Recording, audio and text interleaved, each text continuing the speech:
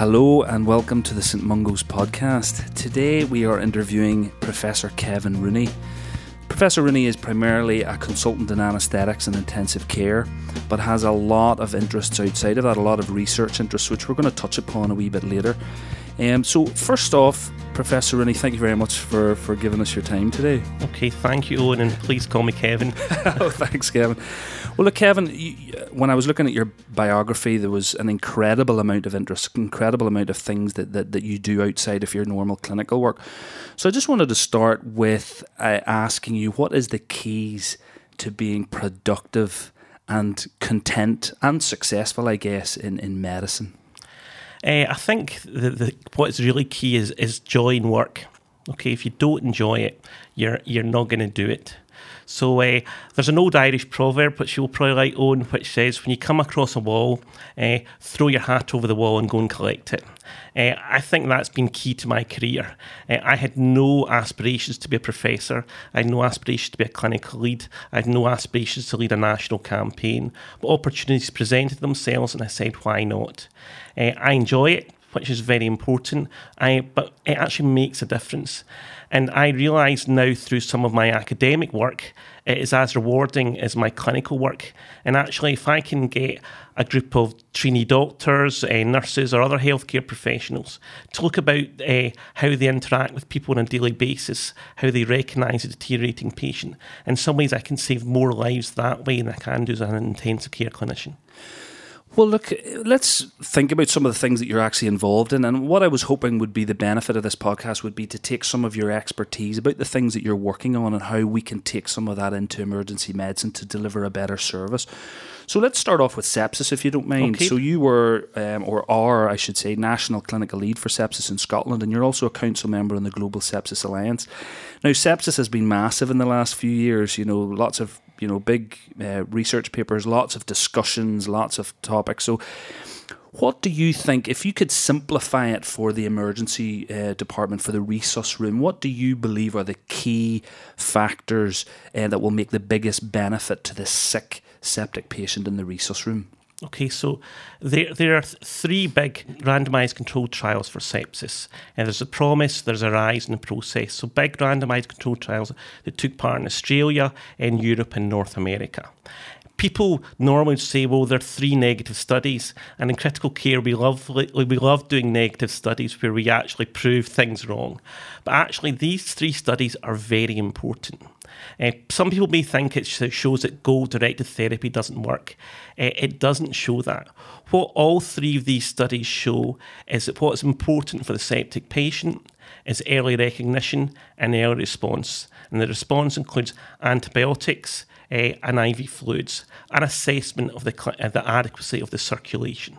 So if you look at these big three randomised controlled trials, their control arm is far better than the treatment arm than all the historical sepsis studies. So these are three positive studies showing the importance of early recognition of a deteriorating patient. And what's the best way to recognise a septic patient? I know there was a lot of debate about scoring systems and how best to recognise. What do you believe is the best system to identify the septic patient? So sepsis is a life-threatening organ dysfunction due to infection. And the best way to recognise sepsis is through the National Early Warning Scoring System. Okay, so you have 6 parameters plus 2 points for oxygen, where you score anywhere between 0 and 3. The National Early Warning Scoring System has been validated in the hospital setting, it's been validated in the pre-hospital setting, and it's been validated in septic patients. When your patient triggers on the National Early Warning Scoring System, I would take that as an opportunity to say, could this deterioration be due to infection? So the National Early Warning Scoring System NEWS is actually proven to be better than the 33 other early warning scoring systems that are out there. Some of your listeners may be aware of the QSOFA criteria, so conscious level, respiratory rate and systolic blood pressure. QSOFA, the studies have all shown, is not as good as the National Early Warning System. It works, but it's not as good. And the reason it's not as good is because QSOFA is 3 criteria, NEWS is 7. The 3 criteria within NEWS actually is with 3 criteria within QSOFA is in use, so it's no surprise. People may also talk about things like should you use red flag sepsis to detect patients with sepsis. You can have no red flag criteria but still have a news score of 12. So your high clinical risk of deterioration and unanticipated cardiac arrest and ICU admission. So by far, your national early warning scoring system is the best way to detect a deteriorating patient with or without sepsis. So what about fluids? That was a lot of debate over the last few years. How much is enough, or how would you recommend, considering we don't have some of the maybe the equipment that you would have in an intensive care setting, what would you think is the best way to decide how much fluid to give a sepsis patient in the resus room? So the amount of fluid a patient requires is purely down to that individual patient. And as a result, we have to tailor our treatment accordingly. I would guide fluid resuscitation by their vital sign parameters, by their lactate. It has to go hand in hand with clinical assessment of the adequacy of circulation. This assessment of the adequacy of circulation can be done from anything from a capillary return, to passive leg raising, to echocardiography, to lactate. Whichever way you want to use, you want to assess the responsiveness of that person to fluid. And we had an M&M meeting recently where we were talking about prognostication in sepsis, and we were chatting about the high mortality rate associated with an inadequate response to fluid resuscitation. So if you remain hypotensive or your lactate remains elevated, but we don't often immediately think that that's a patient that we should be putting into intensive care, even though I think the mortality rate can be as high as 40% or above. Mm-hmm. Is there prognostication factors at the level of which that we should be immediately referring to intensive care? So there's no magic lactate level. Someone come into hospital with a lactate of 6 and you can normalise it.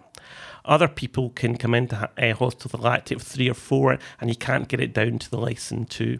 So again, so there's no magic number to aim for. How it is the responsiveness. What we do know is that a lactate is associated with increased mortality. Lactate in association with hypotension is associated with even greater mortality. And last but not least, it's the clearance of lactate that's very important. So lactate is a key investigation in your septic patients, but also your trauma patients and your seizure patients, because what you want to show is you're normalising that lactate. And much like giving IV fluids, and it's a continued assessment, and it's your continued assessment of the adequacy of the circulation. And where do you think is the future of sepsis? Where is current research, and what do you think may be some of the changes that are going to come in the next 5 to 10 years? I think immunotherapy. I think genetics in sepsis is very, very important.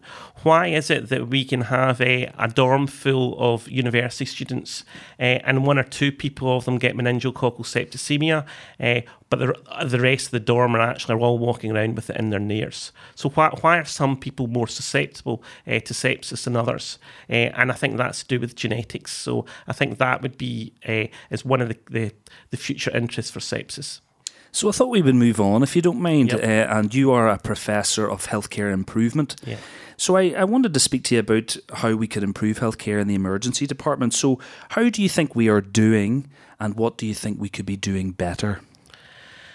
So it's very difficult for me as an outsider who's only invited down to the emergency departments once every blue moon, thankfully, to criticise it. So my response to that question would be, I'd turn it around. I'd say, okay, Owen, what keeps you awake at night? What? Because you'll know you'll know what the challenges are of working in an emergency department. I can have assumptions, but I don't work there on a daily basis. So, if I was trying to help an emergency department improve their processes, I would first of all ask, okay, what's your biggest challenge? What's keeping you up at night? And then, because it could be anything from patient flow, it could be alarm fatigue. And one of the things I always notice when I walk down to the ED is a number of alarms just ding, ding, dinging, and no one paying any attention to them. There's the, my thoughts are there, must be pre-alert of fatigue as well. You know, lots of diseases now that are pre-alerted that weren't pre-alerted in the past. So what's definitely in a medical emergency, how do we get over that? Yeah, I think one of the biggest issues is certainly the overcrowding. I think it's getting busier and busier and more stressful. And I think some of the targets that have maybe been set, I think in the Scottish Patient Safety Programme, I think we're finding it a little bit hard sometimes to achieve those targets, with frequency of observations, inputting the data, and just keeping patients safe in overcrowded EDs. So I don't know if you'd had any thoughts on how we address that and what we do in the future. So the Scottish Patient Safety Programme, the targets from that is about vital sign reliability. The targets for 4-hour waits and all the other things is different, and that's government set. I think we have to remember why we're doing things. Okay, we're not doing things to input data to computer and to provide data for the Scottish Patient Safety Programme. You're inputting data, you're recording vital signs because it matters for the patients. It goes back to the importance of the National Early Warning Scoring System. We now know through this very well-validated tool that if you score a medium or high clinical risk, namely your NEWS is greater than 5, you're at increased risk of unanticipated ICU admission and death.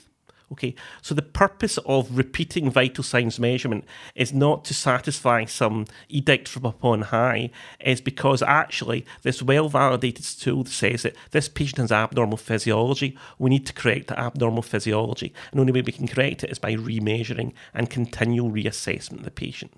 So our interaction as a healthcare professional with patients is not just a one-off. There's a continuity. And if that patient is going to stay in the ED or that patient is then going to move down to the acute medical unit, we need to know what their vital signs were prior to move, and we need to know whether there's going to be any deterioration. And that's why I need to repeat the vital signs, because someone may come in well, but if they're stuck waiting in a corridor for a bed, they could deteriorate en route. So one of your other interests is quality improvement and quality improvement projects. So I was wondering, what is the best message you could give to trainees about quality improvement? Okay. Well, first of all, that quality improvement is part of your ARC-P as a trainee.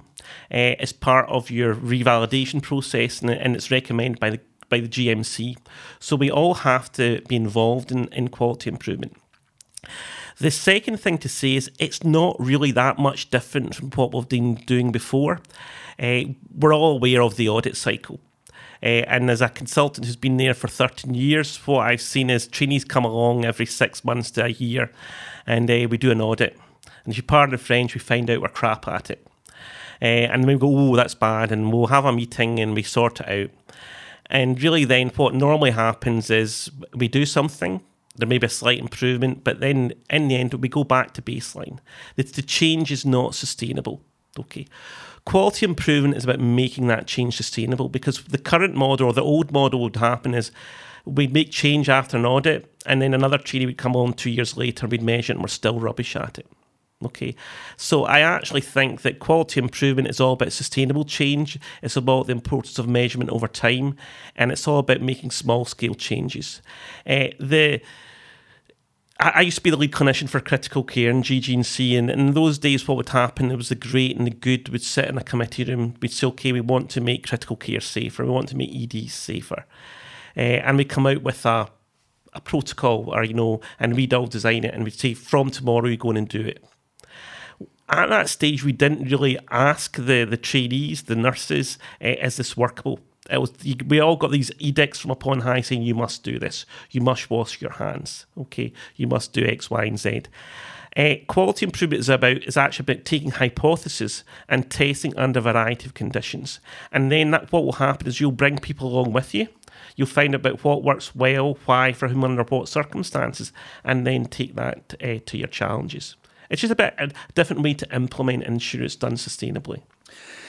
So do you think there are any pressing issues in the ED critical care interface that we maybe don't do so great that could be addressed by a good quality improvement project? Can you give any ideas for us? There's lots of potential. Every clinical area's got room to improve, okay? And the first thing is we've got to acknowledge that. So again, with that question, I would put it back to you again, what keeps you awake at night? So, but let's say, for instance, what do I think could maybe be improved within EDs would maybe be the management of a major trauma call. Okay, I think if I'm being entirely honest, it's person dependent. It depends on the clinical leadership of the ED doctor on that day. And some ED consultants or some intensivists that are involved are kind of more au fait with that kind of management, and others aren't. So what we need is a structured approach to the management of the trauma patient, that when people come in, they've all got assigned roles and responsibilities. And I know some of the audience will be sitting, yeah, we already do that, but do we really do it reliably? Can we say that every time someone comes into Glasgow Royal Infirmary or into my own hospital, the Royal Alexandra Hospital, that they get the exact same trauma management? Do we know exactly when to give the tranexamic acid? The easy way to find these things out is we can ask 5 people why. Why do you do this when you do it? If 5 people can't all give you the same answer, you don't have a reliable process. But I think maybe trauma calls would be a good thing to try and improve. And I think also the importance of good communication. Communication we know is done notoriously badly. And again, I think there's a lot of, with the transitions in care you get from the emergency departments, from clinicians to ED docs to physicians, surgeons, across nursing staff, a lot of things are missed. And how could we improve communication? Is it a checklist type driven way of communicating the important parts of a resuscitation, or is it teaching individuals to be better communicators generally, or a bit of both? I think it's probably all of the above. I think what first of all you need is a structured approach. So SBAR, so situation, background, assessment and recommendation. If a trainee from the ED phoned me up and said the situation is we've got a 45-year-old man in respiratory failure. His background is he has a significant asthma, he's hospitalised 3 or 4 times a year, and he's on home nebulizers. My assessment is his respiratory rate, this is the saturation of that, his gas, this, and these were his vital sign parameters. And then my recommendation is that he'd maybe benefit from coming to intensive care and being intubated and ventilated. I know exactly what's going on there. If I have someone going, oh, I've got this guy, he's got bad asthma, he's struggling to breathe, I need to know all the information so I can actually allocate resources in a timely fashion. The other thing we can do to make communication better would be the importance of things like teach back. So if I say do something, you repeat what I said, then I know what to do. We can, within the operating room, we have things like the WHO checklists. Part of the package of care that comes with WHO checklist is the surgical pause and the surgical brief in the morning.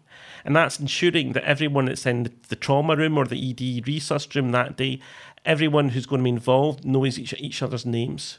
When we assign tasks, we assign it to person. We don't assign it to thin air. So I say, Owen, can you get venous access and cross-match some blood? Owen, can you give a fluid challenge? If I just say, give a fluid challenge, who does that? You, me, the nurse. We need to. So that's why communication has to be important. I was also reading that you have an interest in palliative care and alleviating distress. Mm-hmm. So I was wondering, how do we do in the ED and how could we do it better? Well, you know as well as I know is that we're very good at palliative care with regards to patients with cancer. But also I think what we need to do is we need to become what I would say is conversation ready. We need to start discussing over the dinner table people's end-of-life care wishes. Would they wish CPR? Would they wish to go to intensive care afterwards? I think we assume, the medical profession and the lay people, we assume that palliative care means we're giving up. It doesn't mean that. There's a beautiful study called the TEML study, where they took patients, I think, with small cell lung cancer, and they allocated these patients to 2 groups. Group 1 got your normal oncologist, Group 2 got your normal oncologist and a palliative care physician from day 1. Okay, not when they were at end of life. The group that got the palliative care physician involved early, those patients had a better quality of life, they lived longer, and had less technical interventions. Okay, because just because we can do things to people doesn't mean it's always a correct thing. So I think as a nation, we need to start discussing end-of-life care wishes. We have to make it normal for people. We say have the chat about organ donation over a cup of tea. We should have the chat at home with our families and our loved ones about end-of-life care wishes. Would you wish CPR? Would you wish to go to ICU? I think we have to be realistic to patients about the reversibility. of their illness. And I think we have to have the discussions around DNA CPR and ensure that the patient understand that why. And again, they go home with the DNA CPR form as well. So we like to ask our audience for questions. So we've got a few random questions just at the end. So we spatter of things. So first up is from Connor Mulholland, and he asks, what are your key things you look for when accepting a patient for ICU? And what are the things that will make you refuse a patient, period? So I think the most important thing is for any referrals, can I make this patient better? Do they have a reversible illness? If they don't have a reversible illness, there's not much I can do. I think if we came to the state in society where everyone died being attached to a ventilator, I think what we would do then could be causing more harm than good. Yes, you could give everyone a trial of ventilation, but actually there'd be two unanticipated consequences from that. One could be actually, if the patient's going to die anyway, is that the correct thing to do? Are we allowing them to suffer? The second one, and I think that's very important coming from a National Health Service, is if we put everyone in a ventilator, what's going to happen to quality of life? Are we going to be able to do things like knee replacements? Because knee replacements, hip replacements have a huge impact in society, get people back to work, get people back to being productive. If we spend all our time trying to inevitably prolong life, when it should be the quality of life we should be trying to improve, we may be doing more harm than good. So you mentioned earlier that you used to be the clinical lead for critical care in the whole of Glasgow. Yep. So Mike Gillespie asks, what was the most challenging thing about that role? And how do you lead a group of highly educated, highly opinionated professionals at the peak of their careers? How do you keep them all happy? Good question. And to be honest, I'd say a managerial role or my kind of academic role of trying to make people change practice is far more challenging than being one of a simple doctor. People think being an intensive care doctor is very complicated and very difficult. That's actually easy to do rather than actually getting a group of individuals to change. I think we have to remember why we're doing things. So a good podcast for your viewers to watch is the TED Talks. And one of them is called The Golden Circles by Simon Sinek. And what he does and what I now do is he talks about how great leaders inspire action. He says what most people do is they tell you what to do. They occasionally tell you how to do it. And last but not least, if they ever do, they tell you why you're doing it. What Simon Sinek says is that great leaders in high-performing organisations do things a different way, inside out. They first of all tell you why you should be doing things. Then they tell you how to do it. And last but not least, they tell you what to do. So I'll give you two of his examples. Example one is Apple computing. So if you think about Apple's, their why is... everything we do, we believe in challenging the status quo and thinking differently. How do we do that? We do that by creating things that are beautifully designed and user-friendly.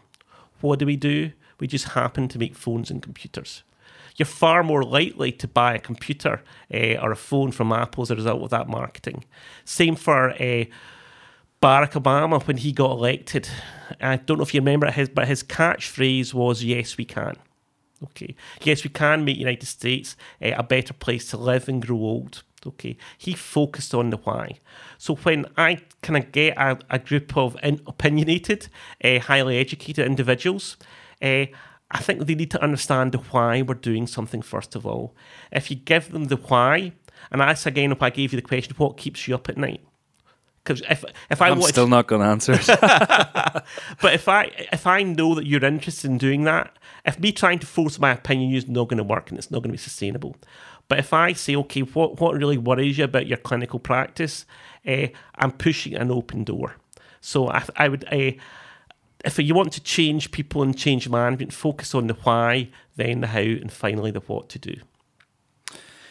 So I always like to finish these podcasts with a final question for myself, and that is, if you could go back in time and speak to your junior self, just starting out, leaving university, what would be the best piece of advice you could give them? And it could be clinical or non-clinical. What would you pass on?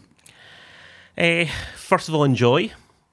I think the importance of joy in the workplace we cannot underestimate. If you enjoy your work and you make your working environment a good place to work, you will improve recruitment and retention of staff. Okay. The second thing is positive role models. I remember starting off, you'd say, oh, medicine's a rubbish career, medicine this, medicine that. Actually, medicine's a very good career. By the end of your career, you're on a 6-figure salary and your job's a privilege. So I'd first of all enjoy your work. If you're bright enough to get into medicine from high school, you're bright enough to pass any of your postgraduate exams. I think that's very important as well. And last but not least is never say never. Going back, I had no intentions of ever becoming an academic. I had no intention of being a national clinical lead. My job was I was a junior doctor. I wanted to do critical care, and then I wanted to be a consultant. I didn't actually ever stand up one day and say I wanted to do all the things that I've done. I just took each day as it came. Going back to the phrase at the start, if you see a wall, throw your hat over it, go and get your hat. I think that's very important, is to try out everything once. And in your case, was it just a matter of trying something? Did these opportunities arise and you just thought, I'm just going to try that? So is there value in, if opportunities arise, try them? You never know where it might take you. And that's what I really want to get across. A lot of people say no. Say, would you like to do this? Would you like to get involved in an audit? Would you like to get involved in X, Y, and Z or an improvement project? And a lot of people say, oh no, I'm studying for my exam. I'm studying for this. Yes, you can study for your exam, but it's important that you've got a variety of strings to your bow. So I think, we always ask a busy man. And a busy man is someone who's successful and has tried things out. And again, you don't know you're not going to like something until you've tried it out. So I think when opportunities present themselves, be it to be involved in an improvement project, to be involved in research, to be involved about how we can make things differently, volunteer, put your head above the parapet, try and make a difference. Professor Rooney, or Kevin, sorry, okay. I should say thank you very, very much. It's been an absolute pleasure speaking with you. I should probably finish with the fact that I actually sleep brilliantly at night and there's nothing that keeps me awake, which isn't exactly true, but we'll not go there. But look, thank you very, very much. Any last parting thoughts? I think you've probably left us with a nice bunch there, but anything you'd like to finish with? Thanks a lot for inviting me along here today, and it seems like a very good thing, so I'd encourage you to continue with your podcasts. Again, going back to try everything once, I think this is a good medium to learn, and well done. Many thanks indeed. So a huge thank you to Professor Rooney for his very insightful conversation. There were so many points raised, but I think the main ones for me were in relation to sepsis. Recognition is probably best done using the National Early Warning Scoring System, and if someone scores highly, then ask yourself, could this be infection related? Treatment is early antibiotics and fluid guided by vital signs, lactate clearance, and an assessment of circulation, which could include capillary refill, passive leg raise, or echocardiography if you have the skills. From a healthcare improvement point of view, ask yourself what keeps you awake at night, or what are the department challenges, and these could be a great starting point for quality improvement projects in your department. From a palliative care point of view, just because we can do things doesn't mean it's always the right thing to do, so consider what is necessary and valuable to your patient. And finally, a couple of non-clinical pearls. So make sure your workplace is an enjoyable place to be, and this will help with recruitment and retention of staff. And on a personal level, make sure that you try new things because you never know where it might lead you. Please visit stmungos-ed.com where you can find the show notes with lots of links to stuff that has been discussed in this podcast, as well as lots of other educational resources. Many thanks again to Professor Rooney. Many thanks for listening, and take care.